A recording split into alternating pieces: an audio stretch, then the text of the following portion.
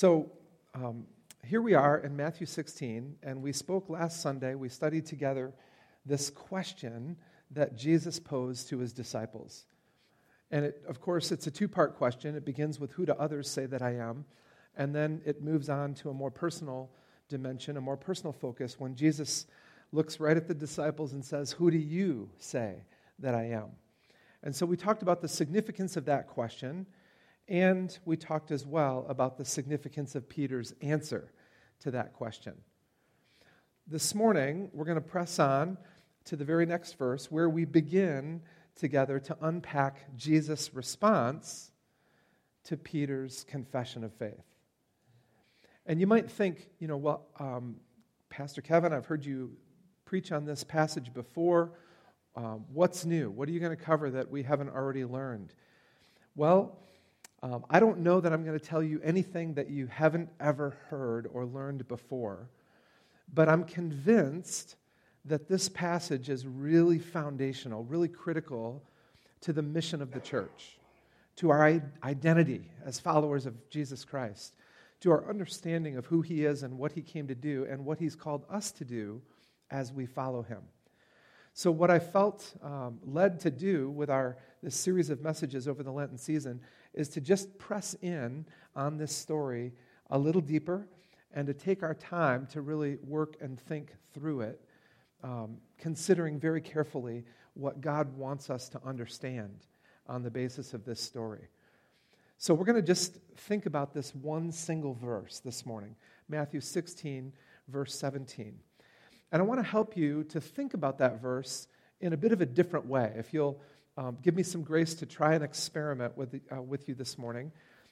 Typically, I'm more of a pedagogical type teacher where I work through point by point the insights of a given passage. I want to try something that's often referred to as a more narrative style of preaching this morning. And so I'm going to share with you two stories that are really going to compare and contrast with one another, and that are connect back to Jesus' words in Matthew 16, verse 17. And so let me just draw your attention here, first and foremost, to the reality that Jesus is comparing two ideas, two ways of thinking about the confession that Peter made. It was a confession of faith, a recognition of who Jesus is. But how did Peter arrive at that understanding?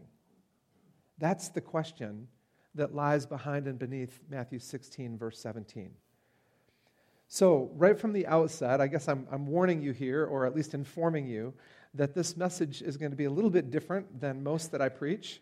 It's a bit of an experiment, but I hope you'll find it engaging and insightful, and you can tell me later if you were blessed and encouraged. So let's begin with a story about one of the best and smartest manifestations of flesh and blood that ever walked on the face of this earth. And I'm not talking about Jesus. I'm talking about a man named Albert.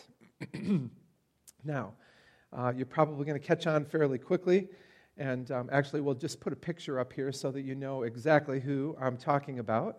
This is our old friend, the dearly beloved and greatly respected Albert Einstein, roundly recognized as perhaps one of the most brilliant human beings that ever lived.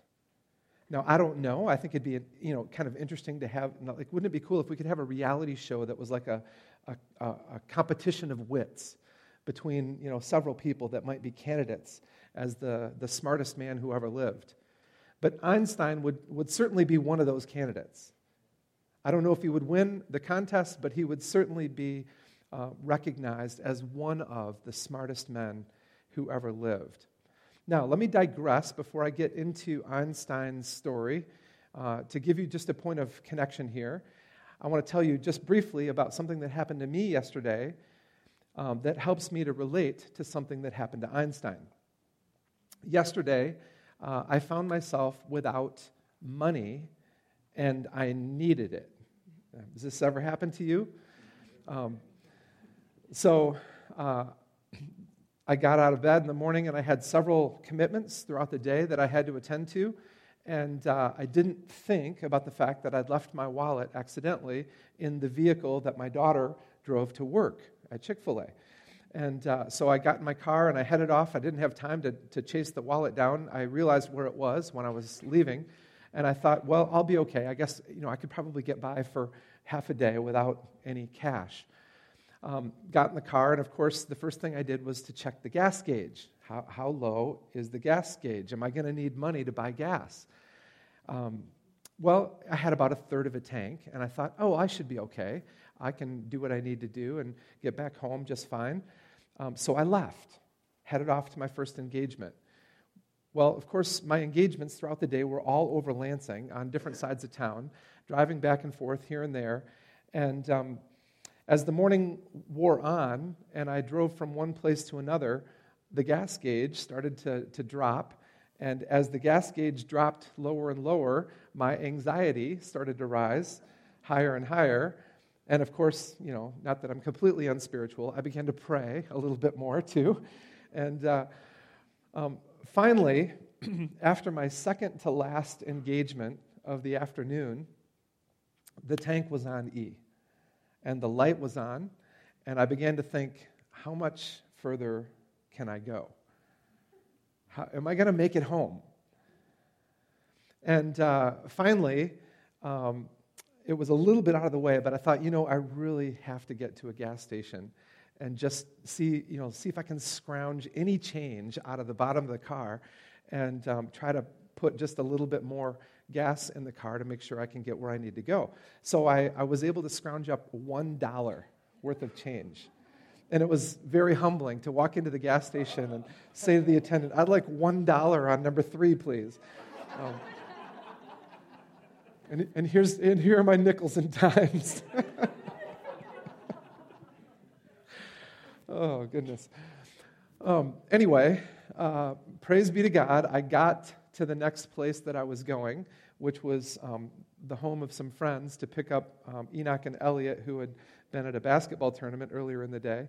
And I humbled myself again to request of my friends, hey, do you have a little gas, like in your garage, a little canister that I could put a gallon or two in?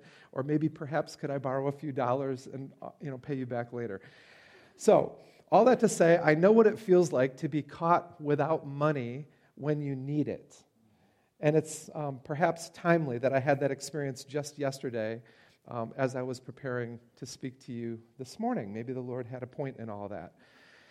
And the reason I share that with you is because the point of connection here with Einstein is that there's a story that's come to light over the last year or so about an experience that he had when he was 43 years old. Now, Einstein had an illustrious life, and I'm sure you know bits and pieces of it just because he's pretty well-known, pretty famous scientist who had a huge impact on all of us in perhaps ways that we don't even realize. So he was born in 1879, and at the time of his humbling experience, he was 43 years old, and yet at that time he was already a world-renowned theoretical physicist who was famous for his brilliance, even at 43, and more specifically for winning the Nobel Prize in physics just the year before in 1921. So the year 1922 was a crazy year for Albert Einstein. He completed his first paper on unified field theory, whatever that is. He went to Paris to help normalize relations between France and Germany. Oh, no big deal. And he joined an intellectuals committee at the League of Nations. Then he learned that he'd won the 1921 Nobel Prize in Physics and was invited to Stockholm to receive the award, but he had already made a commitment to go on a tour, a teaching tour in Japan. So he had a decision to make, and he decided that he was going to forego the awards ceremony and keep his commitment to go on this teaching tour in Japan. So he arrived in Tokyo, and when he arrived, there were literally thousands upon thousands of people that greeted him and were waiting. They watched him at the Imperial Palace, witnessing his meeting with the emperor and the empress. And nearly 2,500 people That's 2,500 people paid to see his first lecture in the city, which lasted almost 4 hours with translation. So then he went back to the hotel room, and he was about to get humbled, like I was. A delivery man arrived at the door at his room, a courier, with a package for Einstein. And he searched and found himself with empty pockets and no way to offer the appropriate and customary tip to his courier. So what did he do? Well, imagine this, a brilliant man in a moment like that. What would you do? Here's what he did. In that moment, Einstein thought to himself, I'm going to offer him a different sort of tip that may prove to be even more valuable than spare change. So he took 2 pieces of stationery from the hotel desk, and he wrote down on them some words of advice for this hotel courier. 2 tips for his courier. On the first sheet, he wrote some wise words of advice from the challenge that he had faced with his own growing fame. He wrote, "A quiet and modest life brings more joy than a pursuit of success bound with constant unrest." And then, on the second page of stationery, he wrote an even shorter statement, a tip that had served him quite well to this point in his own life. It simply read, in German, "Where there's a will, there's a way."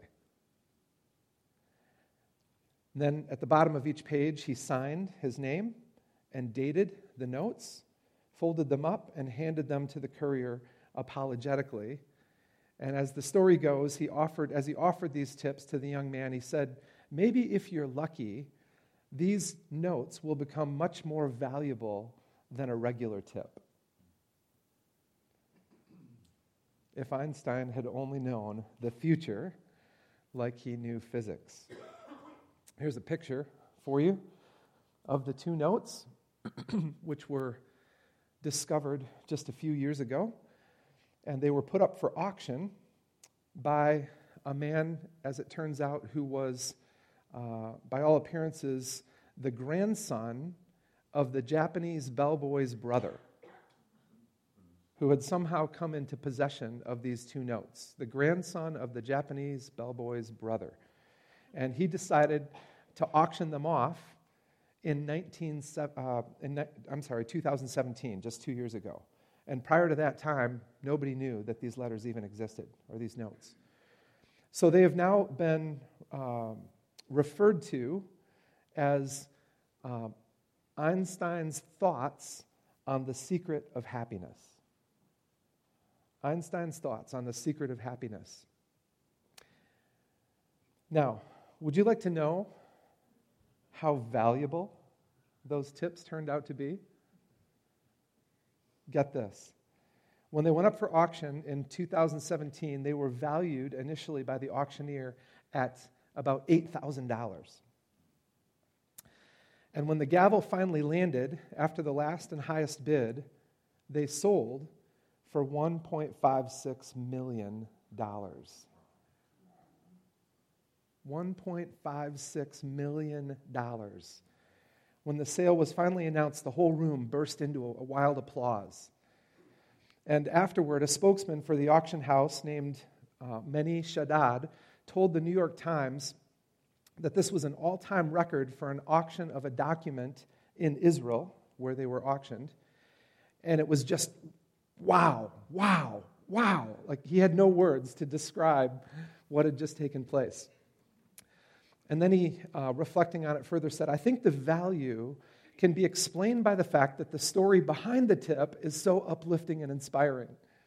And because Einstein continues to be a global rock star long after his death." Now, why do I tell you this story? Well, because it occurs to me that as valuable as those tips might be, not just in terms of money, but in terms of wisdom, I think Jesus might take issue with Einstein, especially over the second note. Where there's a will, there's a way. Now, let me be clear. I'm not trying to disrespect Einstein in any particular way, and I don't think he was entirely wrong. It's not like I'm trying to suggest that I'm somehow smarter than Einstein, for sure. But the exercise of the human will, though it can indeed accomplish some truly amazing things,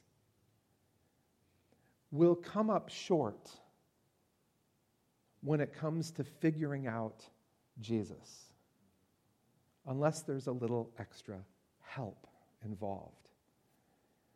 In other words, my point is this: the way to faith in Jesus, according to Jesus, is not simply by a sheer act of human intelligence and will. Einstein's lack of faith in Jesus actually serves to prove my point. You can't just find your way to Jesus, flesh and blood, without revelation. So make no mistake about it. I believe that Einstein was a brilliant person and that he, contributed significantly to humankind in a number of different ways. Perhaps he was the smartest man who ever lived, and certainly is deserving of our greatest respect. But Einstein's flesh and blood, though they've made a profound and transformative impact on science and really the whole of humanity, Einstein's flesh and blood, Einstein's intellect and will, were incapable of bringing him to faith in Jesus. Think about that. The smartest man who ever lived was not smart enough to believe in Jesus. That's amazing. Now, how do I know? Because he wrote some other things about his perspective on God and religion. In fact, there's another batch of recently discovered letters from Einstein, one of which was written to his a fellow philosopher about his thoughts on God and religion. And here's where he came down. Here's where Einstein came down on the existence of God and the value of religion. And perhaps it's telling that his notes on the secrets to happiness included no reference to God whatsoever. Here's what he wrote in what's now referred to as his God letter, which sold, by the way, at auction for $3 million. He wrote, describing that he'd been raised in a devout Jewish family until the age of 13, when his readings on philosophy led him to abandon his family heritage. As one biographer puts it, at that young age, he abandoned his uncritical religious fervor, feeling that he'd been deceived into believing lies. Years later, in 1954, in this so-called God letter, which was addressed to a philosopher named Eric Gutkind, Einstein revealed where his own thinking had led him on the subject of faith in God. He wrote, "The word God, for me, is nothing more than the expression and product of human weaknesses. The Bible is a collection of honorable but still primitive legends which are nevertheless pretty childish." Now, by some, that sentence has been hailed as evidence that Einstein was an atheist. But he himself said that he wasn't an atheist, and he resented being labeled as one. So he went on in the letter to articulate that he had a particular belief in a certain type of God, but different than the relational kind of God that you and I believe in. He also articulated his disenchantment with Judaism and his heritage. He said, "For me, the Jewish religion, like all others, is an incarnation of the most childish superstitions. And the Jewish people to whom I gladly belong and whose mentality I have deep affinity with have no different quality for me than all other people. As far as my experience goes, they are no better than any other human groups. although they are protected from the worst cancers by a lack of power. Otherwise, I cannot see anything chosen about them. And then he wrote that he believed in what he referred to as Spinoza's God. And he was referring there to Baruch Spinoza, the 17th century Dutch thinker, describing a God who reveals himself in the lawful harmony of the world, not a God who concerns himself with the fate and doings of mankind in any personal way. Now, I know this is kind of complicated. Let me break it down for you. Basically, what I just explained in his own words was that Einstein was a deist. He believed in the existence of a God that kind of set everything in motion, but he believed that God had no personal involvement or interest in relating with human beings or making himself known to human beings. And he did not believe that Jesus was of God or from God. Commenting on the contents of this letter, a man named Nick Spencer, a fellow at the Christian think tank called Theos, said, Einstein offers scant consolation to either party in this debate. His cosmic religion and distant deist God fits neither the agenda of religious believers or that of tribal atheists. As so often during his life, he refused and disturbed the accepted categories. And we do this great physicist a disservice when we go to him to legitimize our belief in God or in God's absence. So, what's the moral of this story of Einstein's life? What I want you to recognize is that the human mind is an amazing and powerful source of knowledge and insight. But Jesus' response to Peter's confession indicates something that should be profoundly humbling to all of us, no matter how smart we are. Even more humbling than finding your pockets empty. Here's what it amounts to. No matter how smart you are, flesh and blood, human intellect and will, is never sufficient to bring people to a life-changing recognition and confession of Jesus Christ. That's what Jesus is saying to Peter. No matter how smart you might be, flesh and blood are never enough.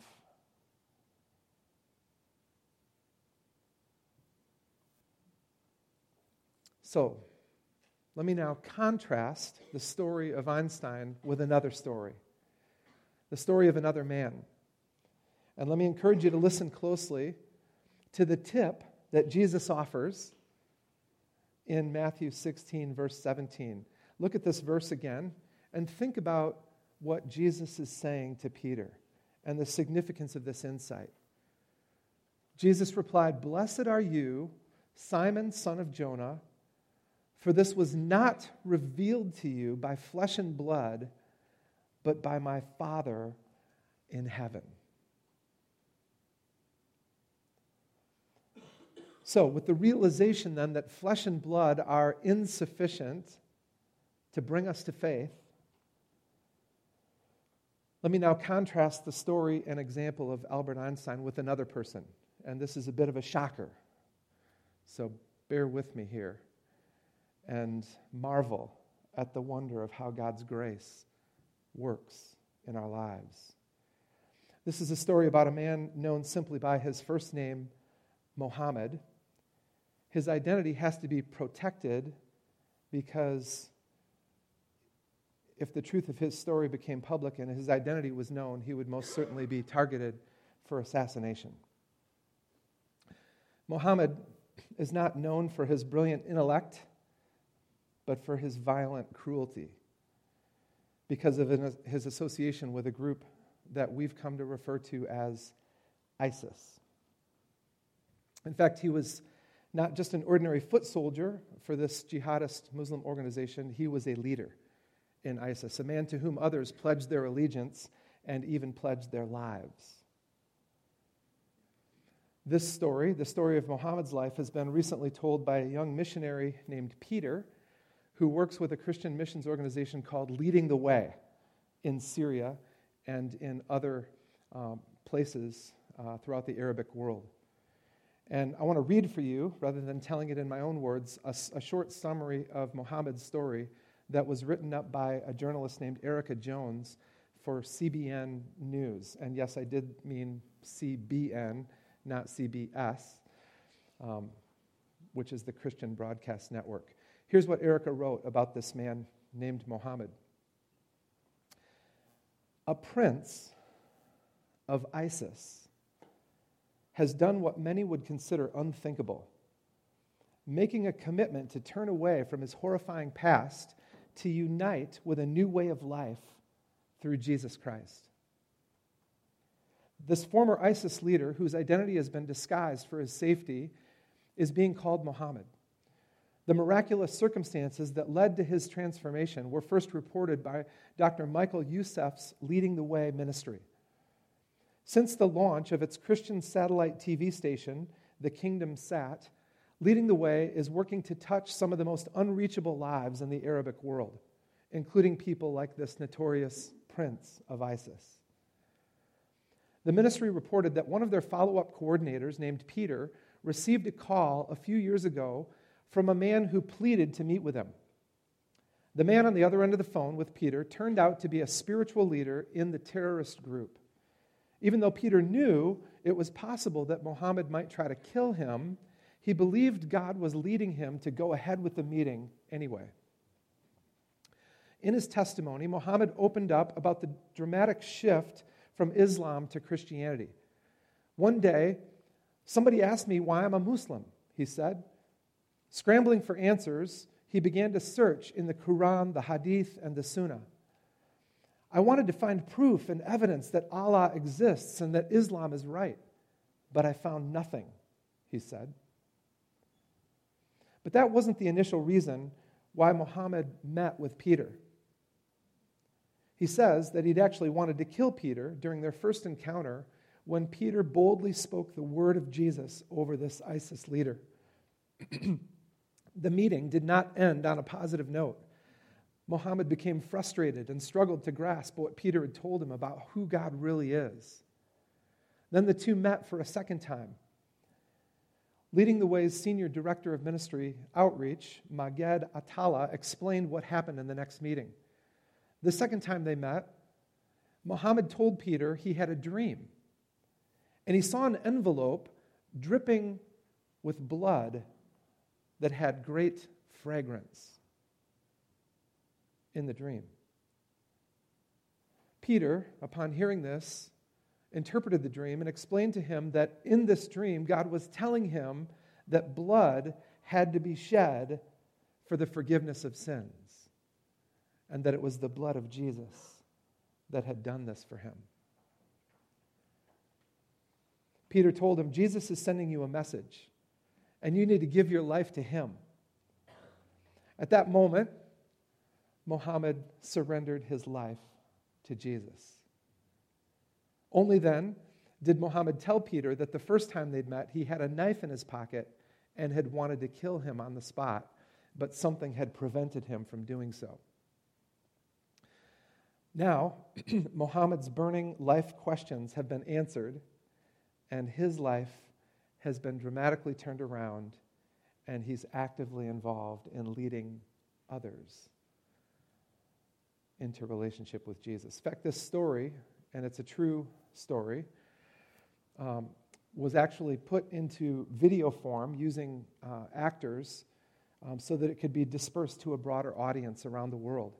And I want to just take a moment to show you this brief video. It's about 4 minutes long. Take a look.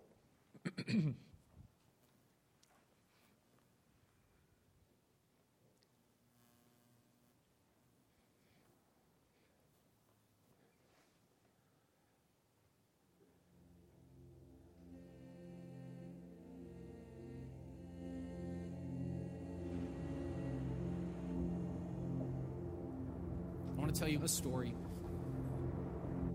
Peter's our new follow-up coordinator. He said he got a phone call on his cell phone, which we broadcast on our channel, and it was from a man, we'll call him Muhammad. And Muhammad said, I need to meet with you.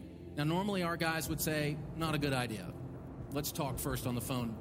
But he felt the Lord was saying, go meet this guy, who turned out to be what is called a prince of ISIS, someone that other ISIS members swear allegiance to, that they will die for.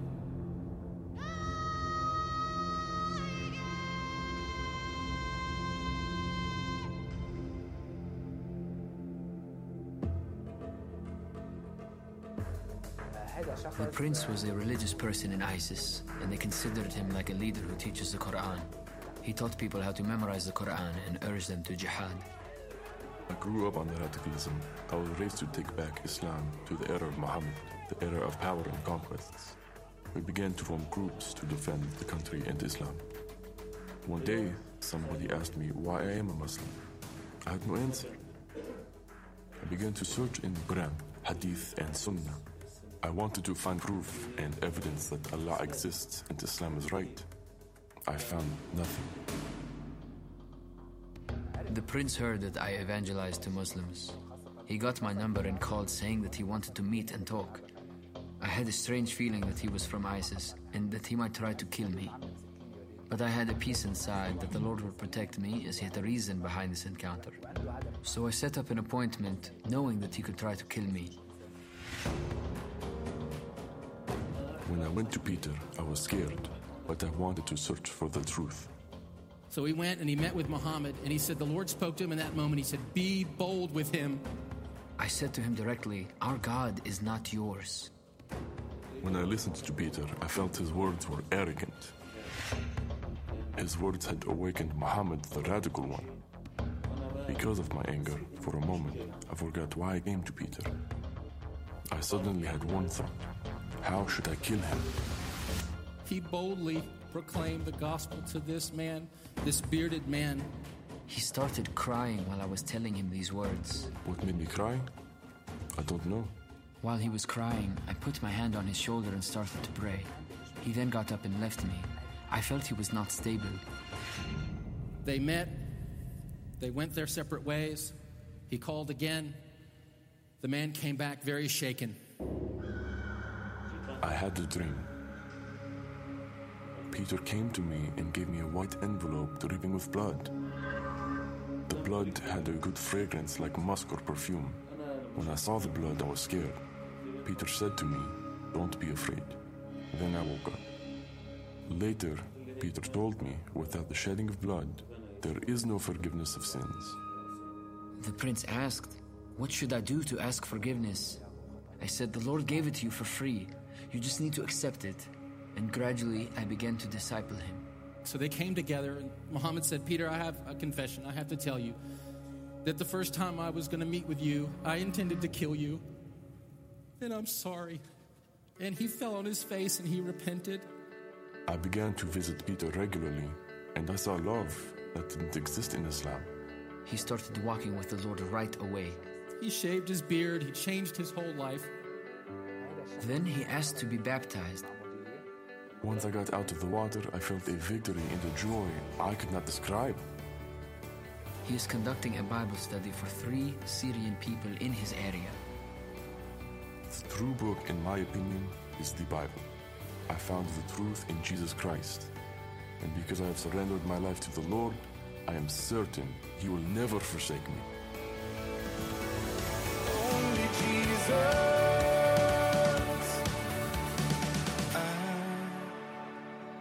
I don't want to leave a legacy.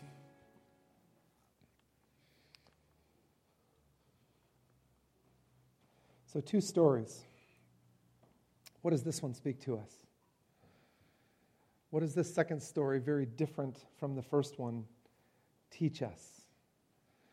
Well, if you can get past the shock and offense of how God's mysterious grace might be extended to one man and not the other, here's what it amounts to. Revelation comes from God. And it's the only way that people can recognize in faith who Jesus really is and what he did for them. Revelation. Revelation. What is it? revelation. The Greek word that Jesus used in Matthew 16 and is used throughout the New Testament, in fact, a total of 44 times, is the word apocalypto, from which perhaps you recognize we get the word apocalypse. It literally means to uncover or unveil or reveal something that has been hidden. In other words, as Jesus used it with Peter, he was explaining to Peter that his identity, his true identity, could not be discovered by sheer human logic or reasoning. It had to be revealed. It had to be uncovered. So listen carefully. What does this mean for us? And this is where I want to end with you this morning. What does this mean for us? It means that we can't possibly convince anyone to believe in Jesus as we do. Only God can do that. But it doesn't mean that we have no role to play.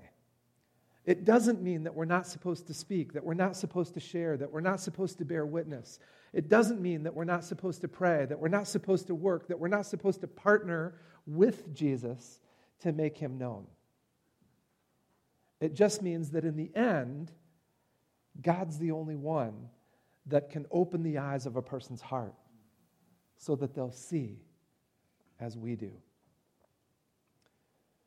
Now, we're going to explore this in greater depth and detail over the coming weeks as we dig into verses 18 and 19, because this one sentence in verse 17 isn't all that Jesus had to say to Peter. And what he's going to say next has everything to do with the meaning and purpose and mission of the church, which is the body of Christ in the world. So we're going to continue to press in on this over the coming weeks. But I want you to see in verse 17 the basic reality that Jesus has to be made known by the Father. We have a part to play. We're called to partner with God to make Jesus known. We are called to speak, to proclaim the good news of who Jesus is, and to demonstrate it, and to pray that that revelation would come. And if anything, I hope that you'll be inspired by these stories to do that more and more. But in the end, salvation is up to God. The impartation of grace comes from him.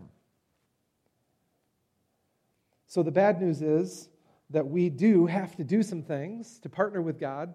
Maybe you think that's bad news. I don't know that it necessarily is, but we do have some things that we're called to do to represent Jesus to the world around us. But the good news is that we don't do these things alone, apart from God.